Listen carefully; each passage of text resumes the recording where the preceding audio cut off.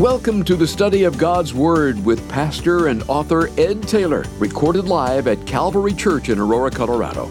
To learn more about the many resources available through Abounding Grace Media or to tune into our live stream services, visit us online at calvaryco.church or download our free Calvary Church app. Now here's Pastor Ed to take us into our study. Amen. Amen. Take your Bibles, open them. Genesis chapter 23 is where we are. Genesis chapter 23, and I've entitled our Bible study, Seasons of Loss. Seasons of Loss. And that's where Abraham really is in chapter 23. He's in a season of life where losing those whom he loves is pressing upon him. So far, Abraham has lost a lot in his relationship with the Lord. He's had to leave behind so much in his life for that upward call of God. He lost his homeland as God called him out. He lost his family, most of his family that he left behind. Then in a very personal way, he lost Lot and Lot's family. He lost Ishmael, his son. In his heart, we learned last time, he lost his son Isaac. And now in this chapter, he loses his beloved wife to death.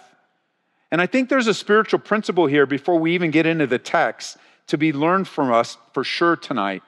And I'm reminded, hold your place in Genesis. I asked you to open there, but turn over to Matthew 16. Whenever we talk about loss, let's put it in a broader context of the teachings of Jesus, not just in the loss through death, or in the loss of leaving a homeland or leaving something familiar. But let's go deeper before we get into the text today. In Matthew chapter 16, I'm reminded of a teaching that Jesus gave to us on the topic of loss.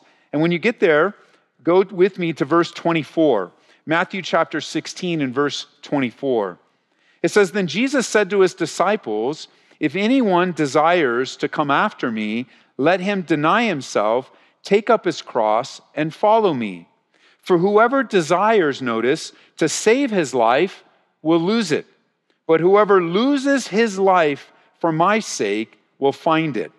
For what profit is it to a man if he gains the whole world and loses his own soul? Or what will a man give in exchange for his soul?'" And that's the key in following Jesus, is loss. And coming to terms with the significant loss that you and I need to experience in truly following Jesus. In the New King James, it describes as denying yourself. That's an important concept to understand, an important teaching. The word deny here in the Greek literally means to disown. If you're taking notes, it's good to jot this down because we don't often expand it. But the Greek word literally means to disown or disregard, or forsake, or to renounce, or reject, or refuse, or restrain, or to do without. I mean, if you think about and plug that into the teachings of Jesus so that we might understand, if anyone desires to come after me, let him disown himself. Let him disregard himself. Let her forsake herself, or renounce herself, or reject herself, or refuse, or restrain, or do without. It speaks of a life of subduing. And it's not a denial of something. Jesus says, deny it all. And don't read the text within the cultural norms of these definitions as if now somehow this is to think so lowly of yourself, or to put yourself down, or to live, as the world might say, with some low self-esteem. The highest esteem that we have is in Christ, to value what he's done in our lives. And so this isn't an instruction to beat yourself up and become a doormat, even as we'll learn in Sarah's life, but rather to understand the right priorities. That when you and I are on the throne of our lives, calling all the shots, we're in the wrong place and the wrong position. We're not going to experience the life of Christ when we're living for ourselves first. Jesus says, deny it all. Dethrone yourself and remember that Jesus now is on the throne. The person who abandons this life, who sacrifices in this life, who gives all that she has and all that she is for Christ, is the one that saves their life, the one that lives their life, the one that enjoys their life. But Jesus says the one that keeps their life, the one that's fighting for their life, the one that is trying to keep everything that they have and get more and seek more and more from this temporary life is going to lose it all and not have any type of joy along the way. When you and I were born again, we were born into a life of loss. And sometimes that's painful loss, like through grief and sorrow and sadness and the loss of loved ones and death. But there's a deeper loss, and that's the loss of life in the spiritual realm. You were born again into a loss so contrary to the world, a loss of your own life to be replaced with the life of Christ. And we quote it often, but let me read it to you in Matthew chapter 6, verse 33. Jesus would say, "But seek first the kingdom of God and his righteousness, and all these things shall be added to you. Therefore, do not worry about tomorrow, for tomorrow will worry about its own things. Sufficient for the day is its own trouble." And although Abraham is living in the old covenant, looking forward to the coming of Messiah, his life of faith, Abraham's life of faith, is truly a picture of what Jesus would teach many years later. Abraham is living the teachings of Christ before he teaches them, because he's a friend of God. Jesus, the second person of the Trinity, God in human flesh, before he ever teaches in his human body, Abraham's living these things out in the old covenant because he's a friend of God. It's true. And as we live in Christ, and as we live for him, and we abide in him, we will experience loss after loss after loss. And I have to say, in the very beginning, some of the minor losses, they seem so big. God's calling you to a new level of faith, but what you think you're leaving behind is, oh, no, I can't ever give that up. I could never live without that. And then the Lord gives you a confirmation. He gives you the faith that you need to make the decision. And then you step out in faith into a newness, as we were reading in the Psalm this last weekend, from glory to glory, from strength to strength. But it takes a long time to believe it, because the first step is so scary. It's like, no, I don't want to lose that. I don't want to turn my back on that. What am I going to do without that? And then you take the step of faith and you go, oh man, I didn't need that at all. God has something so much greater for me. There's so much ahead for me. He's going to take me from glory to glory, forward and not backwards. But loss is painful. And we do go through the process of having to deal with pain and the pain of loss. Notice with me now, with that in mind, in chapter 23, Sarah, verse 1, lived 127 years, and these were the years of the life of Sarah. And so Sarah died in Kirjath Arba, that is in Hebron, in the land of Canaan, and Abraham came to mourn for Sarah and to weep for her. Sarah dies at 127 years old, and Abraham is 137 at this time, and Sarah dies. And I want you to note that she dies in Hebron. The word Hebron means fellowship or communion. And what a beautiful picture of a place to take your last breath, and a place of communion and fellowship with the Lord. She dies in the place of promise, and she dies in a place of fellowship. What a sweet place to be. And what an example Sarah is of a godly woman. Just a wonderful example to look at and to watch and to see as we will today. And with the loss of his wife, it says here that Abraham came to mourn and to weep.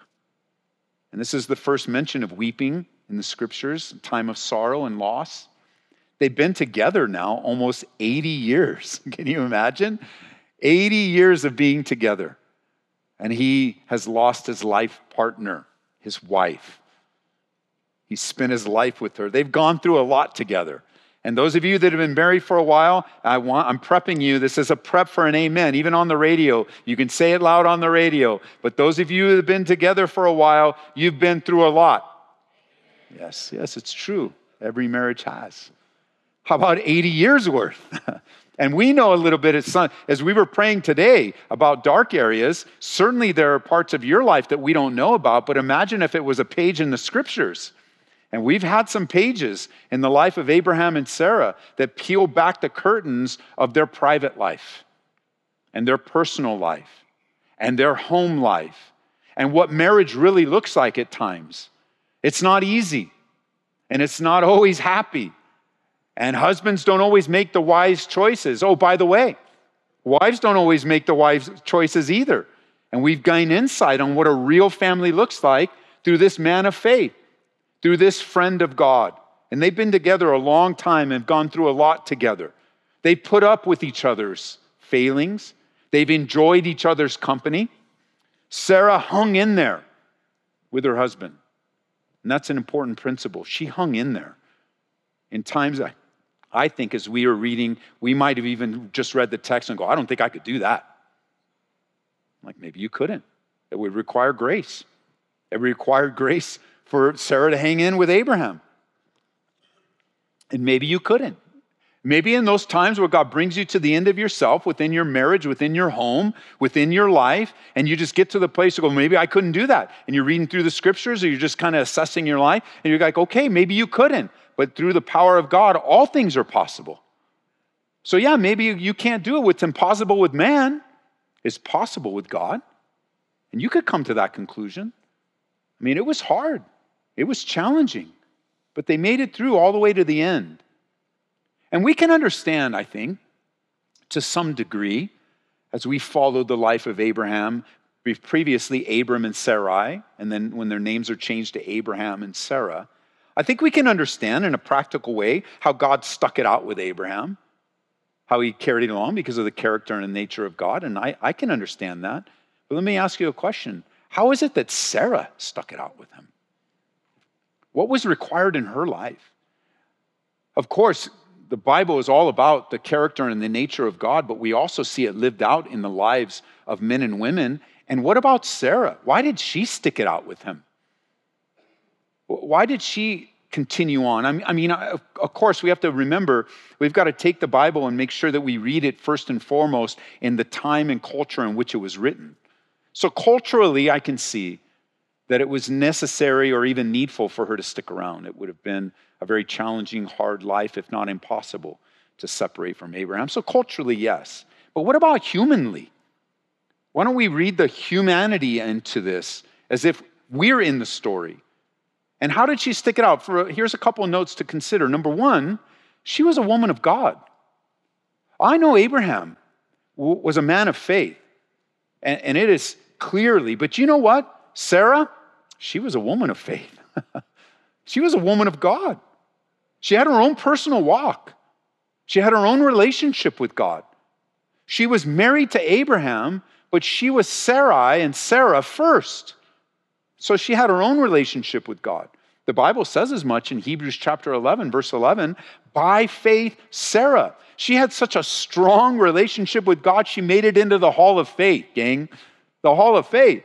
And by faith, Sarah herself also received strength to conceive seed, and she bore a child when she was past the age because she judged him faithful who had promised. That's the kind of relationship. She judged God faithful whom had promised. Even though she laughed and she experienced doubt, the humanity that you and I have, chuckled at the promise of God. And even in the chuckle, she believed and she trusted God. Secondly, we ask the question, why did she stick it out with Abraham? Number one, she had her own personal walk with the Lord. She's a woman of God. Number two, she loved her husband. You ask any marriage of why did they last so long, with even if you know some of the details about the hurt and pain that's shared in that marriage, and I'll tell you what, the answer is going to be because I loved him. Or I loved her. And you know, in the agape love of God, there's forgiveness. And anyone will tell you in any long-term relationship, the only way you make it to long-term relationships, marriage, friendships, or whatever, is a lot of forgiveness and a lot of humility. You're not going to make it any other way. She loved her husband and lived with him. And you could even put this maybe as a third one, but you could put it together. Not only did she love Abraham, but number three, she lived with him in the power of God. And who knows the episodes where the power of God was demonstrated in her life, but you know she made it and stuck it out for 80 years with this guy because of the presence and power of God. And what a beautiful woman. The Bible says, and some of you may be familiar with this passage, it's too bad it gets a bad rap. Sarah gets a bad rap. But in 1 Peter chapter 3, it says in verse 6, Sarah obeyed Abraham, calling him Lord, whose daughters you are if you do good and are not afraid with any terror. And it's just too bad that this passage of Scripture is read with 20th century and now 21st century eyes. And it's read within a context of where Sarah's kind of seen as a pushover, or she's made fun of, or as a doormat, or I would never call my husband Lord. What is Sarah's problem? Or a husband will take this and when you walk in the door, you call me Lord. I mean, it's just, when we kind of have fun with the Bible that way, we miss what God is trying to teach us. The kind of fun that God wants from this passage is for you and I, those of us that are married, those that will be married, the kind of fun that God desires from us is for us to walk in the Spirit and enjoy the fruit of the Spirit in marriage. And how is it possible that Sarah could even say that she obeyed Abraham? Or another way, she submitted to Abraham. She saw the role. When it says calling him Lord, it was not a position where he was more valuable or more important than her, but she understood the role in which God placed her in marriage. And she respected her husband. And out of that respect, they made it 80 years. She was a faithful, and here to summarize it, she's a faithful, loyal, loving wife to her husband. It's kind of even dumb to say this, but it needs to be said. It's a good thing to be a wife. And it's a good thing as a wife to follow in the footsteps of Sarah. You ladies that are married, it is a good and honorable and glorious and fulfilling role that God has given you to be a wife. Even in the tough times. Because Sarah, she married a man that was filled with failure, who, just in case you weren't with us in previous studies, he literally gave his wife away twice, told her to lie. And I'm sure there was a lot going on behind the scenes, but what God reserved for us was to show the failure of Abraham, to try to save his own skin. This is a guy that had quite a few major swings in his life. He didn't have the kind of steady, never make a mistake. And by the way, ladies, for the sake of studying Sarah today, you're married to an imperfect man. Some of the men are going, amen, Pastor, preach it. They don't know how imperfect I am. No, there's no excuse to live in sin. It's no excuse to hide behind, well, what Pastor said, Abraham made mistakes. And no, it takes a lot of hard work in marriage. It requires humility. Abraham was known not for his failures. That's not how his story ends. He doesn't end up losing his wife forever. He doesn't end up living under the shadow of his failures. We're reminded Abraham, he overcame his failures through humility and brokenness and whatever they did behind the scenes, just like in your life. I don't know how you solve problems in your house. I don't know how you work things out. I don't know the kind of arguments you have. I don't know when you're raising your voice. I don't know when you refuse to talk to one another. I don't know when you let the sun go down on your wrath. But I do know this, in Christ, you work it out. And you have worked it out. And I think every marriage experiences the difficulties of the selfishness. Marriage is very simple. Selfish man marries selfish woman, creating selfish kids. That's marriage. And with all that selfishness ruling in the home, it's very difficult to walk in the Spirit. I mean, it starts in the home, friends, and it continues in the home, and it ends in the home. It's not your hour and a half here, all made up and like, oh, we see the best of you. I'm glad that we see the best of you, but sometimes we see the worst. And especially in the home. 80 years together, it's a great encouragement to us. It's possible by the grace of God. It's possible. You wives didn't marry a perfect man, and you men didn't marry a perfect woman. That's the way it is. And God gives grace for change. They shared an intense love for one another. But more importantly, they shared a love for God together, individually and together. It could be said that Sarah too was a friend of God, and Sarah too was a friend of Abraham. And that was their marriage. Marriage is a partnership of three. There's the husband and the wife and the Lord. In Ecclesiastes chapter 4 and verse 12, though one may be overpowered by another, two can withstand him, and a threefold cord is not quickly broken. And in marriage, it's necessary to have that threefold cord. God is the designer of marriage. He's the one that created it. So because he created marriage, he gives us the insights of what's necessary to enjoy marriage. And marriage is not, as it's joked about in the world today, like a ball and chain. And now you're moving into misery and you're leaving the freedom of singleness and you're going to live a life of misery. It's not God's will for you to live a life of misery. And it's just these things that we picked up from the world that we kind of dismiss, but they're deep. They're like, as we were saying earlier, you're like just believing a lie and not living by faith in the midst of the challenges and the difficulties. I like to, in difficult marriages, I always like to draw out a triangle for them. A marriage is one of the beautiful illustrations is of a triangle. If you can get a picture of the triangle, at the top would be Jesus at the pinnacle. That's the goal. And then on either side of the bottom, you'd have husband and wife. And so many problems, if you ever end up in my office or talking after the service here or with one of the pastors, you almost always end up in a pastor's office or under pastoral discipleship at the bottom line. And you're just going at each other, and sometimes you just sit there and wait it out. Like, who's the first one that's going to say everything they got to say? It's like, well, Pastor, I need to come back for another time. I need another time. Well, eventually you're going to run out of things to say. And as soon as you're done, are you done? Are you done? Yes, I'm done. Okay, well then let me talk for a moment. I'll draw out that illustration. I'll show you. Look at the folly of what's happening here. Whatever the issue is, I don't even have any help for the issue yet. I just want to show you what it looks like when someone watches you argue. Believer. Follower of Christ. You're just going back and forth, back and forth, back and forth. Neither one of you are getting closer to Christ. Just going at each other on that bottom line, boom, boom, boom, boom, boom, boom, boom.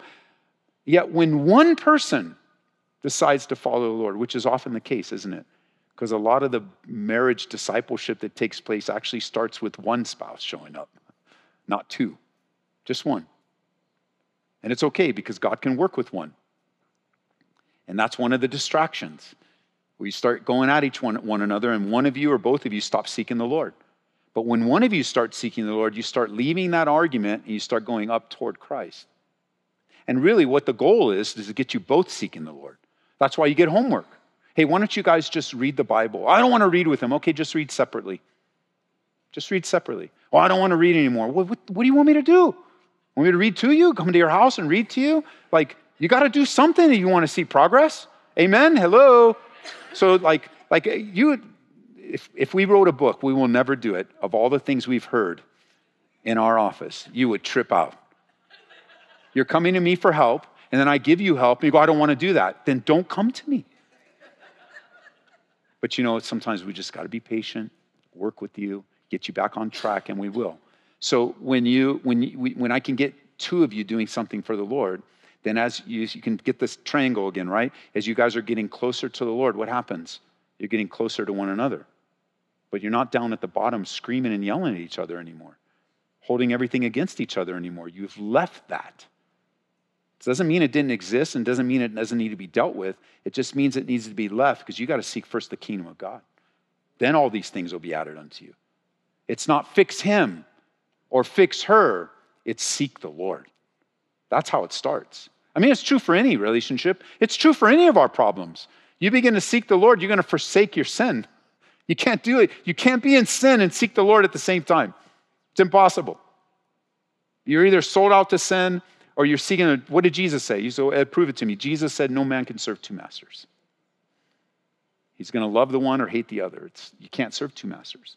So when you start seeking the Lord, God begins to work. You give God a chance to work in your marriage, which leads to the question, and it's a good question. What if I'm married to an unbeliever, Ed?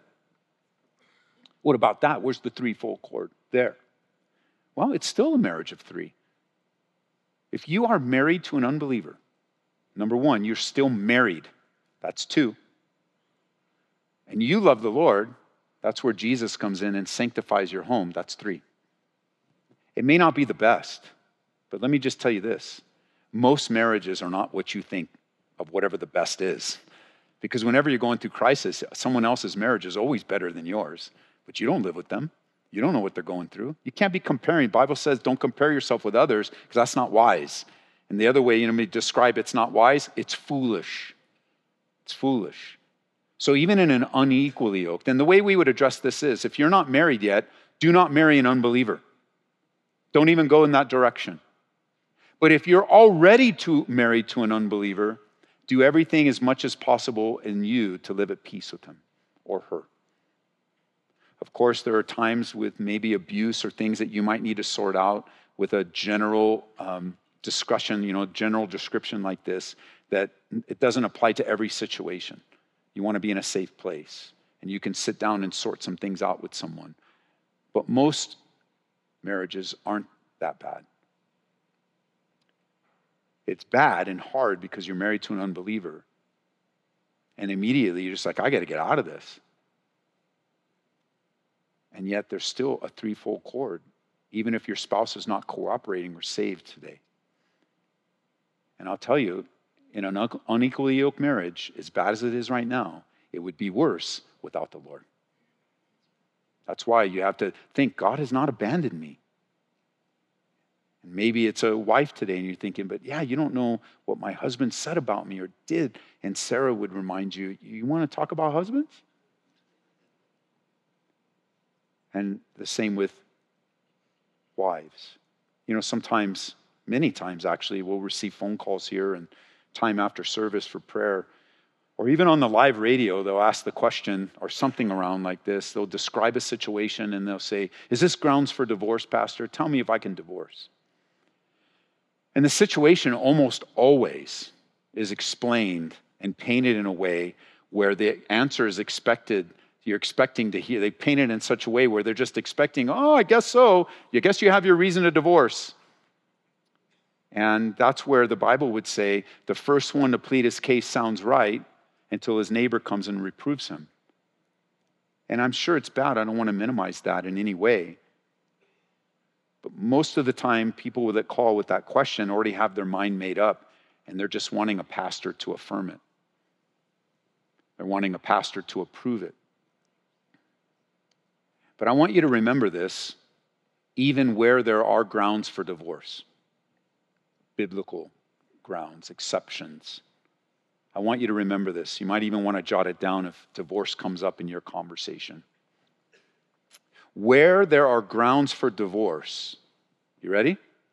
Where there are biblical grounds for divorce. You guys with me so far? So you've come to the conclusion and there's a biblical reason for divorce. Where there are grounds for divorce, there are equal and even greater grounds for forgiveness. And I don't know how God's going to work it out. Don't misunderstand the simplicity of this Bible study with an answer to every difficult marriage that's listening to me right now. However, I am asking you to accept the simplicity of this marriage or this Bible study regarding your difficult marriage. I want you to accept it as an invitation from God to take it back to the Lord. Because even with biblical grounds for divorce, at least now in the last 23 years, you will not hear from me, go ahead and divorce. That is not my decision to make in your life. It's my decision to make in my life, and I choose my wife any day of the week. And hopefully nothing drastic happens, we got to work it out, but we'll work it out. I choose my wife. And I've already told her if she ever chooses to leave me, I'm going after her, so she can't get rid of me that easy. But we have a normal marriage, and we have normal difficulties and we have challenges, and we've been through a lot together. We haven't been together 80 years, but we've been together almost 40 years together, married and before we got married. And we've been through some bad, hard stuff. But that's the key, isn't it? We've been through them. And we're going through them. And we're living with them. And we're learning how to trust in the Lord in the different seasons of our marriage. Again, I want to speak to, and this is all after studying 2 verses, but it's so important. I didn't want to skip Sarah.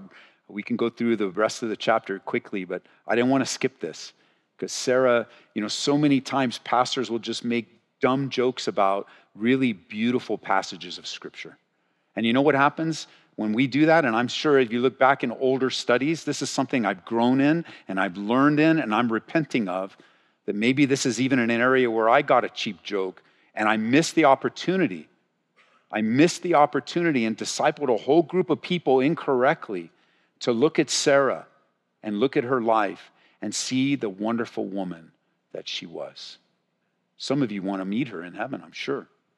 And yeah, maybe you'll ask the question, hey, Pastor Ed said this is this and this. What was the real reason? And whatever her answer will be, it will encourage you. It will point to her faith in God. It will probably include it was super hard. But you'll be in the presence of the Lord. You guys will all be rejoicing. We made it, we made it, we made it.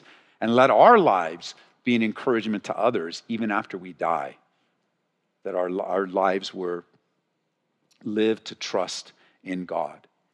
And I realize there's broken marriages here. You're on the other side of a divorce. It's very painful. You're unequally yoked. It's very hard. You're unequally yoked and you were married as unbelievers, like you didn't even ask for. It's just the condition of your life. But this is the condition of your life. God has allowed it sovereignly. He's going to use it in your life. He's going to strengthen you and make you a stronger woman and a stronger man. And if you need help sorting out abusive situations and those types of things, look, God never requires you to stay in an abusive situation. But you should talk it out. Ladies, you should talk it out with a godly woman. Men, you should talk it out with a godly man and pray through it from a safe place. Now, pick up in verse 3, it says, Abraham stood up from before his Then Abraham stood up from before his dead and spoke to the sons of Heth, saying, I'm a foreigner and a sojourner among you. Give me property for a burial place among you, that I may bury my dead out of my sight. And the sons of Heth answered Abraham, saying to him, Hear us, my lord. You're a mighty prince among us. Bury your dead in the choicest of our burial places. None of us will withhold from you his burial place, that you may bury your dead. And Abraham stood up and bowed himself to the people of the land, the sons of Heth. And he spoke with them, saying, If it's your wish that I bury my dead out of my sight, hear me, and meet with Ephron, the son of Zohar, for me, that he may give me the cave of Machpelah, which he has, which is at the end of his field. Let him give it to me at full price as property for a burial place among you. And so it was important that Abraham act quickly, as the body would soon deteriorate and decompose. The Jews would bury their dead almost immediately, within 24 hours if possible, wrapping the body in spices and encasing the body in a cave. And there's this swift transition in Abraham's life. It says that he's weeping and mourning, and then there's a quick transition. We don't know exactly how long this took place, but there is a swift transition even within the text before us that I think is important to draw out as well, because it suggests to us that Abraham would mourn and grieve, but also would continue to keep on living. This wasn't the end of his life. It was the end of a season in his life, a painful one nonetheless. But he would keep on living. And that's an important part of the mourning process. I think we understand the stages of grief that have been presented to us. I think they're pretty accurate, even though they were written to us from a woman that was not a believer. But she gave the stages of grief as denial, anger, bargaining, depression, and acceptance. And I've done studies on this biblically on grieving and such in other Bible studies, but they don't necessarily have a beginning and an end. Sometimes they all happen together. I mean, everybody grieves differently, and that's why those of you that are ready to take that next step on the journey of your grief would be well for you to join the Grief Share class, so you can learn the wisdom of just some skills that we may not currently possess because we never experienced this before, to just walk on the journey. But Abraham gives us an example. You've got to continue living. Often you'll hear that referred to, if so-and-so was here, they would want you to. Well, this is demonstrated. Abraham did. He continued. It's not a sign of weakness, and it's not a sign of a lack of concern, and it's not a sign of, and I think if you've learned anything in life, everyone has an opinion, but also it's true in grief. Everyone has an opinion about your grief, but only you're the one living out your personal grief. And so opinions, they might be valuable, might be helpful, they might not be valuable at all or very unhelpful, but I do know this, it is God's will for you to continue the life that God has given you to live. And Abraham shows us that. 80 years of his life. I mean, the majority, I didn't do the percentages, but the majority of his life, he's lost. And he mourns and he grieves, but he needs to move forward. Needs to move forward. We see the same thing happen throughout the scriptures. We see that when Moses died. Joshua had to continue on. He took the people into the land of Israel. He took them into the promised land. It was important that they move forward. We see the same thing happen with the loss of Jesus at the death of Jesus, where the 120 continued to gather together and seek God and obey the final words of Jesus. They continued to live their life, and God continued to show up. Not only that, but we learn from Abraham, he understood his role and place on the earth. He was a foreigner, it says in verse 4, notice. I'm a foreigner and a sojourner. And can I just speak to the current cultural climate that you're in today, that we are living in right now, one of the most difficult seasons that in our generation we've ever experienced? Things would be a lot better if you harnessed and grabbed this concept. You are a foreigner and a sojourner. This is not the end. You're just passing through. You're a pilgrim. You have temporary residence. Whatever's happening at the governmental levels, whatever's happening on the global levels, whatever's happening in this world, listen, is not the end. You're just passing through. And that helps give perspective, as we've learned. It's so important to have the right perspective. Whether we're fighting a giant or we're living in a godless world filled with antichrists, we got to have the right perspective. Because if we let the world bury us and we're just taking in information, taking all what's happening in the world from a bunch of hopeless people that don't know Christ, what do you think is going to happen to you? You're going to become hopeless, and you know Christ. Was there any more miserable place than to know Jesus Christ personally and be hopeless? The only other thing that's more miserable is a person that doesn't know Christ and is hopeless. He's a sojourner, a foreigner, a stranger. And that's one of our problems, right? We don't want to be a stranger. We want to be wanted. We want to fit in. We want to enjoy all the things of life. And God says, yes, I've given you all things to enjoy, but you're a stranger. No wonder this is odd. No wonder it doesn't make sense. No wonder the ungodly mock and laugh at God.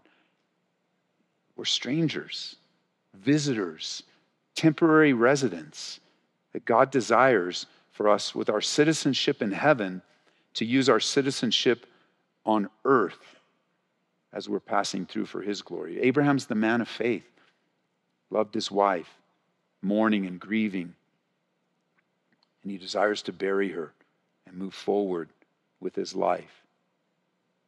And so notice, they're willing to give it to him, but Abraham says, no, I got to buy it. And I believe this is one of the passages in Scripture that David will later use as he buys an area for the temple. So don't give it to me, I got to buy it. It needs to be a legal, proper transaction. We need to do it the right way. And friends, let me just say that phrase, do it the right way, is God's will for your life. You got to do things the right way. There is a right way and a wrong way. And followers of Christ need to choose to do things the right way. I know we can use a few things because it's coming up, but like believers in Jesus Christ, they don't cheat on their taxes. I don't even need to do a Bible study on that. That should be enough. We don't lie at work. We don't flirt with someone that's not our spouse. We don't course jet. Like, you could go on and on. There's a right way to do things and a wrong way to do things. And it's God's will for us to do it right. Do it right today and you don't need to worry about it again. You do it wrong today, you're going to worry about it the rest of your life until you get caught and found out. And then you're going to have to deal with the consequences of doing it the wrong way. It's always, everything in Jesus is yes and amen. The way of God, the way of Jesus Christ, the way, the truth, and the life. No one comes to the Father except through him. The way of Christ, the teachings of Jesus, everything, all the promises of God in Christ are yes and amen. You can trust him when you do things right. But Ed, it's going to cost me so much. It's going to cost you more to do it wrong. But Ed, you don't understand, I'll lose everything. But Jesus said, you want to follow him, you've got to lose everything in order to gain. And Abraham, he's going to do it right here. So they haggle, verse 10. Ephron dwelt with the sons of Heth, and Ephron the Hittite answered Abraham in the presence of the son of Heth, all who entered at the gate of the city, saying, no, my Lord, hear me, I'll give you the field and the cave that's in it.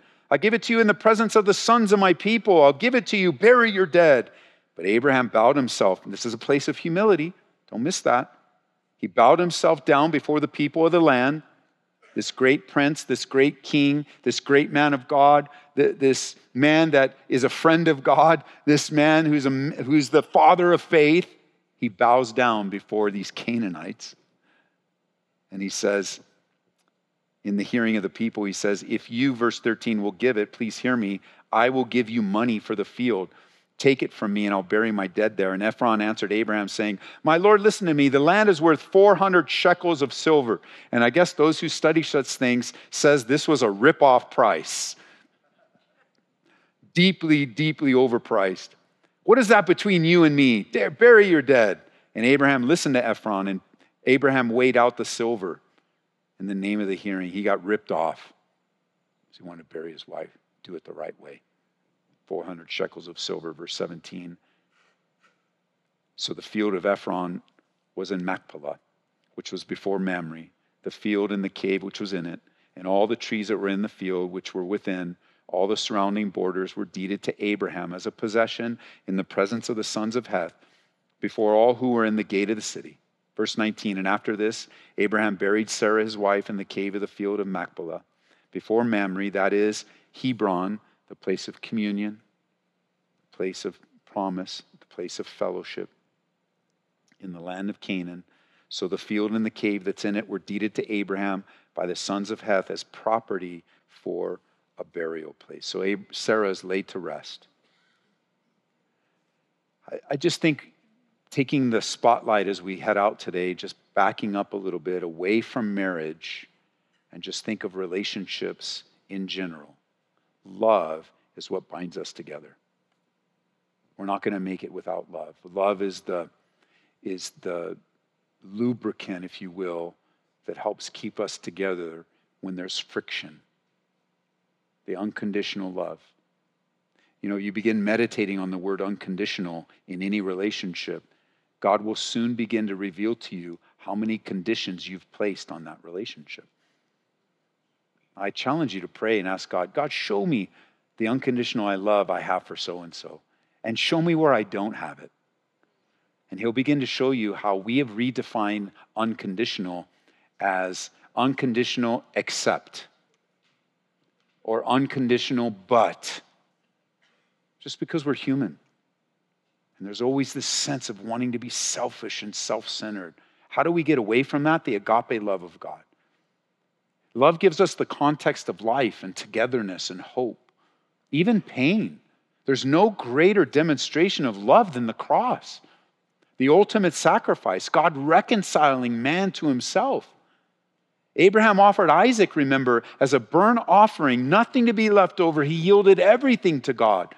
In his heart of hearts, he was trusting God with even his most prized possession in the moment. And here we are, fellowshipping and praising God, gathered together, just enjoying growth, the spiritual growth that's going to come through a Bible study, through a time of prayer with one another, the spiritual growth that's going to come through singing songs together. And what binds us together but the love of God as we're growing in understanding. That difficulty you're facing is an opportunity for love. The challenge that you're going through, an opportunity to express love. I was even reading today in the Proverbs talking about, hey, you want to do something for your enemy? Love them. It's so contrary. But love is the key. And how does it begin? It's like, Lord, forgive me for doubting you love me. We come to our prayer closets with all our failures and all our difficulties and all our mistakes and all our doubts and all our fears. And maybe we plow right through them in all our requests. And we're missing a step. Say, Lord, just forgive me. What's happened? I find myself distant from you because I don't believe you love me. I just don't experience that. I don't feel it. Been so beat up by the world, I don't want to love anymore. I'm beat up by other Christians. Trusted a Christian, he burned me. So I'm never going to trust another Christian again. Lord, forgive me. Forgive me for that. Every time I've made myself vulnerable, I got ripped off. Sometimes we over-exaggerate things. It's not every time. I feel that way. But God allowed you to get ripped off, as hard as that is to receive. And perhaps it's just time to say, Lord, why did you allow me to get ripped off? I don't like that. I don't want to be ripped off. And you can almost hear all the different answers that will come from heaven. And who gave you that to get ripped off? Oh, I think you, Lord. Yeah. So it really just belongs to me. Yeah, Lord. So I got ripped off. Yes, Lord, you got ripped off. It's like, if you just have a real relationship with the Lord, he's going to draw you in to comfort you and remind you and give you the right perspective. And you can almost imagine with our holy imaginations some of the prayers from Sarah. God, why did you give me this man? I'm next in line for the king to take me into his bedchamber, and where's my husband? And God, this is the second time he did it. Don't you love me anymore? And all the hurt and the pain could easily take you away from the very love of God. Maybe you grew up in a very difficult home, or maybe your difficulty with God right now is because of the home you grew up in and the model of dad that you had. Maybe he was abusive. Maybe he left you and abandoned you. And you carry that hurt into your relationship with God. And might be even a pattern, ladies, of being hurt by men and being hurt by pastors and being hurt by landlords. You name it, just the enemy has just been relentlessly beating you down so you don't understand the love of God. It's been misdefined for you. It hasn't, and it's the same with guys. It's not just exclusive to ladies. It's the same with guys, where the enemy just wants to twist everything. That's what the word perverse means, Perverted means to twist things, to take something and make it something that it's not, in a wicked, evil way. And there's no more wicked, evil way than to twist our view of God and his care and his concern for us. God is faithful. He's ready to help you walk forward in the moment right now. I don't know. We kind of used some of the solutions and maybe got a little laugh about people in my office. But I know if you walked into my office right now or came up here, I don't know the answer to all your problems. I don't know how to solve all your marriage issues. I don't know how to convince your spouse of X, Y, Z, or convince you of A, B, C. I don't know. But I do know a God in heaven that does. And I do know the baby steps to take that you will keep your physical sanity and your spiritual vitality if you will choose to obey God in the little things right now. In that relationship, in this relationship, and you will just lay it all on the table with the Lord. And you just lay all your pain and hurt. and you just talk about the things you've been carrying, and you just open yourself up. And that could very well be the will of God tonight, that as you were praying for dark areas, it's not necessarily hidden sin as much as the things you've been stuffing down, and thinking if you don't think about it and you don't talk about it, and it's always in the dark, that you can just get on. And the Lord says, no, I have something so much better for you. I'm ready to heal you. And I'm ready to help you. And I'm ready for you to take the next step in your relationship with me, God would say. Even to the point where the Bible speaks about, think about this, those of you that are hurting and those of you that are overwhelmed by your past. Think about this.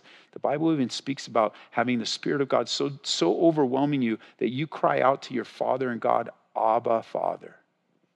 That's like calling God the kind of intimacy that you would with your human father, like calling him Daddy. That's what Abba means. Abba Father, Abba Daddy, it's intimacy and closeness and trust. And the Lord has that for us, women and men. And I just am so encouraged by this fresh look for me of Sarah. And it reminds me in memorials that we do all the time, there's always such wonderful things to be shared about the people that have passed away. If I have to say, I'm not a big fan of memorials myself. They kind of hurt and they're hard to do, but there is a part of memorials that I love, and that's to hear everybody's great memories and to see the pictures up on the screen and it just to even get a laugh of something someone said or did. And I'm just thinking, even at Sarah's death, there's a lot of good coming out, but you don't have to wait for someone to die to say something nice. You don't have to wait. You can start bragging on people right now, expressing your appreciation for them. Just telling how much you love them and how much they mean to you. You don't have to wait. You can at the end, but you don't have to wait. You can do it now. You can send that text message or make that phone call or look someone in the eye and go, you know what? I love your sense of humor. I hate your jokes, but you're trying so hard. I love it. And just enjoy the relationship that God has given to you. Because there will come a day when you'll separate. There will come a day when it won't be possible. You'll have to be waiting until eternity to be reunited with them. And I just love this. The pain of death of Sarah, so much good comes out of it. Because you know what? Here in the 21st century, the death of Sarah, God is using to disciple and train you. And say, okay, Lord, I get my eyes back on you. And so, Lord, I pray today, all that we've taken in, that truly you would have your way with us, that we would leave here more encouraged by the life of Abraham and Sarah. Even, Lord, just with us, that we wouldn't make excuses for our sin and kind of like, well, you know, Abraham did this and Sarah did. It wouldn't become excuses, but it would say, but God, even in my imperfections, you love me. You're for me in Christ, not against me. As much as Abraham was a man of faith and a friend of God, how much more we have in Christ, in the new covenant, and the blood of Jesus Christ that cleanses us from all our sins. And that's where we leave ourselves today, Lord, under the cleansing work of your Spirit. In Jesus' name, amen. We pray that you've been encouraged by this Bible study delivered live from the sanctuary of Calvary Church. For prayer, call us at 877-30-GRACE. That's 877-304-7223. To listen to this message in its entirety or to join us for our live stream services, visit us online at calvaryco.church or download our free Calvary Church app. Be blessed as you worship Jesus this week.